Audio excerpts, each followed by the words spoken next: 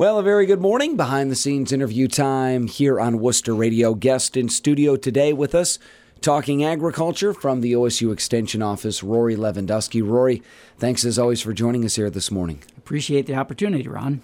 Well, on today's program, we're discussing with Rory managing for productive and passionate employees.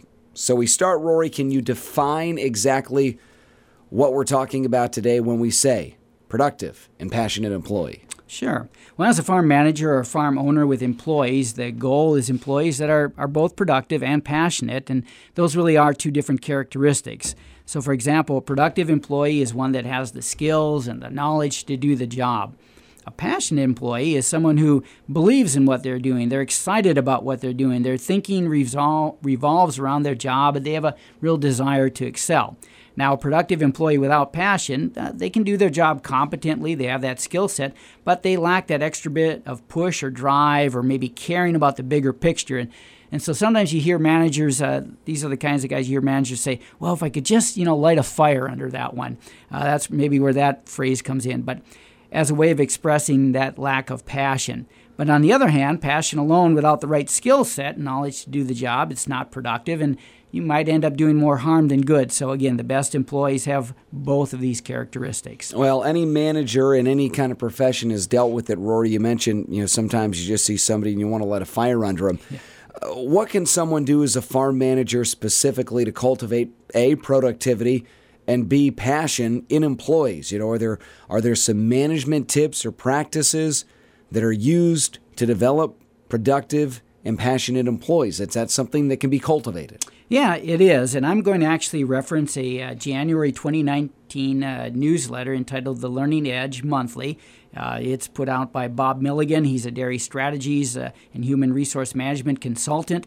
And I'll use that as we discuss some of these management practices to help develop, again, productive and passionate employees. And so one of the first things Bob says is that really as a farm manager or farm owner, you have some responsibility, obviously. There's some inherent characteristics in the employees, but you as a manager can help to bring that out. So developing and managing productive and passionate employees depends upon that farm manager to take some responsibility with employees in three broad areas. One, recruiting for the required knowledge, skills, or experience and personality to do the job. Two, providing that employee then with clear expectations, a list of job responsibilities and requirements, and defining the direction of the farm. And then three, providing leadership and supervision to that employee. So I want to point out that some of this practice and tips we'll talk about, they can be applied equally as well to family members working on the farm as well as to non-family employees. Okay, let's start with the practice of recruiting the right employees first off. As we look at managing for more productive or passionate employees, what does good recruitment involve? How does this apply to the current employees on the farm as well? I mean, you're looking for obviously the right person from the start, so you don't have to worry about stuff on the back end. But again, as you're hiring new people, that also will affect those people that are already there. Right. So yeah, those are good points. So. And that begins, so recruitment involves developing a list of what the farm requires in terms of knowledge, skills, maybe previous experience, and even personal characteristics. So going back to Bob Milligan again, that dairy consultant, he suggests identifying 3 to 5 competencies that will determine success in the position.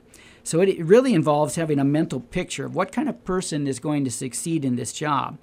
What are your hiring standards?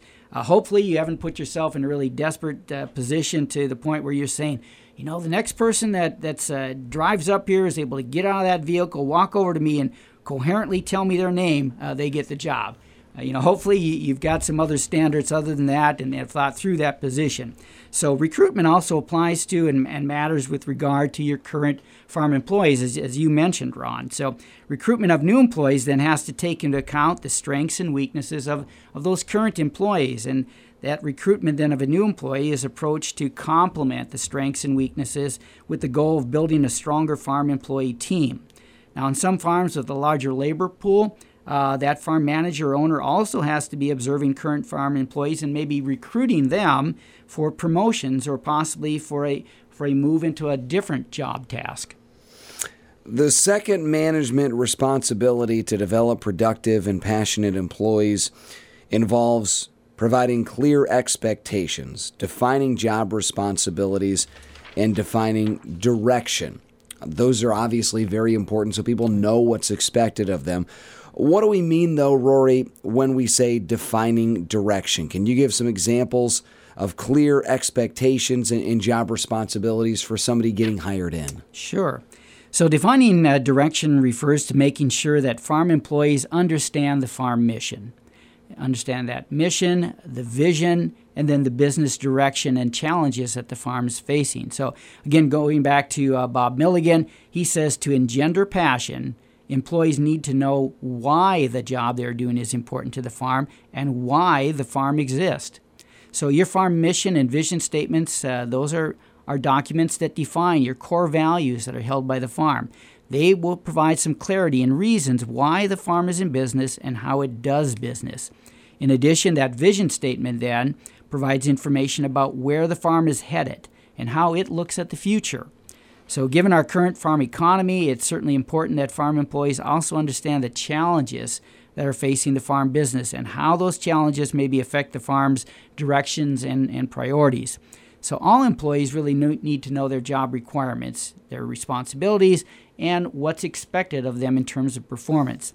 Bob Milligan again says that the farm manager needs to explain the whys behind those expectations. Why is it important that something is done a certain way or is done for this reason?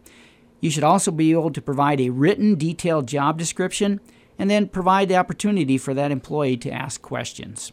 Rory, the third management responsibility you mentioned is important, is to develop productive and passionate employees, and that's being able to provide leadership and supervision. How are we defining leadership and supervision today?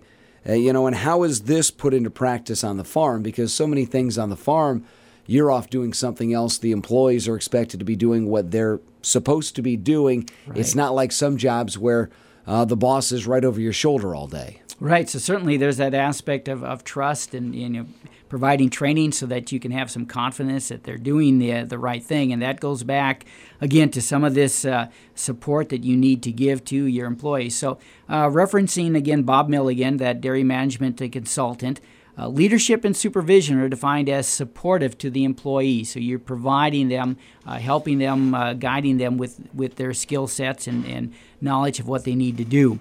So that goal is employee success and growth. You want to make sure employees succeed. You're not waiting to catch them in a bad moment and really hammer them at that point. You want to make sure you're setting them up for success and giving them the tools they need for that. So it's a proactive and interactive management approach. Interactive in the sense of make sure you have regular, frequent conversations with the employees so you know kind of where they're at, what are they feeling, do they have questions that you can clarify.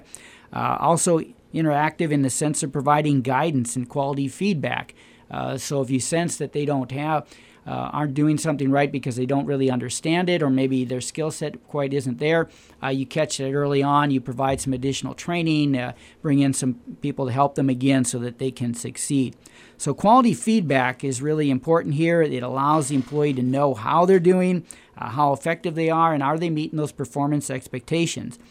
With regard to feedback, Bob Milligan says there are 3 actually different kinds of feedback that can be used with employees. Rory, typically I think of feedback as being either positive or negative, good or bad. So I would think 2, but you say there are 3 kinds of feedback. Yeah. What are they, and generally how are they used? So the 3 kinds of feedback are positive feedback, negative feedback, again, which we always think about, and then there's another one called redirection. And here's how Bob Milligan defines the use of each of these. So positive feedback should be that frequent, specific, provided immediately. So you're having a conversation, you notice they're doing something good, or you watch your employee, you immediately compliment them or reinforce what they're doing that is being done correctly. That's really crucial to maintaining passion, especially in tough times, giving that immediate feedback, that positive feedback. Now, redirection feedback, that's crucial for continuous improvement. You use redirection to correct improper behavior or to improve improve unsatisfactory performance. So you stop by, you notice they're not maybe following a protocol that you outlined, or they're skipping some steps, or not doing something quite right. At that point, you're certainly not going to praise them for what they're doing, and you're not going to wait and hammer them later maybe in a performance evaluation. You want to redirect them at that time, stop them, correct them. Again, explain why it's important that it's done this way, what they need to be doing. So you're giving them that redirection. Again, trying to redirect for success. Now, only when you're certain that redirection feedback has failed, that's where the negative feedback comes in. And so with negative feedback, now you're providing an employee of choice. You've tried to work with them, and so now their choice is, okay, now you either correct your behavior and improve your performance, or there's going to be consequences, possibly leading up to loss of job. All right, Rory, any other final thoughts regarding managing when we're talking about trying to develop productive or passionate employees before we wrap things up today? Yeah, I think good farm managers really develop productive and passionate employees by understanding the culture of the farm. And so the farm's culture is what really affects the day-to-day operation of the farm. It's the underlying message that when somebody walks on the farm, that message is, hey, this is the way we get things done around here. And good farm managers work to develop and present a farm culture that is positive and healthy. All right, Rory. For folks out there listening who want to find out more information about today's topic, how can they do that? Yeah, they can contact me at the Wayne County Extension Office at 330-264-8722. These are also available as a podcast, again, courtesy of WQKT, so you can listen to any of these again if you have the chance or the opportunity to do so. All right, Rory, as always, thanks again for coming in and joining us here today. You're welcome. Thanks, Ron.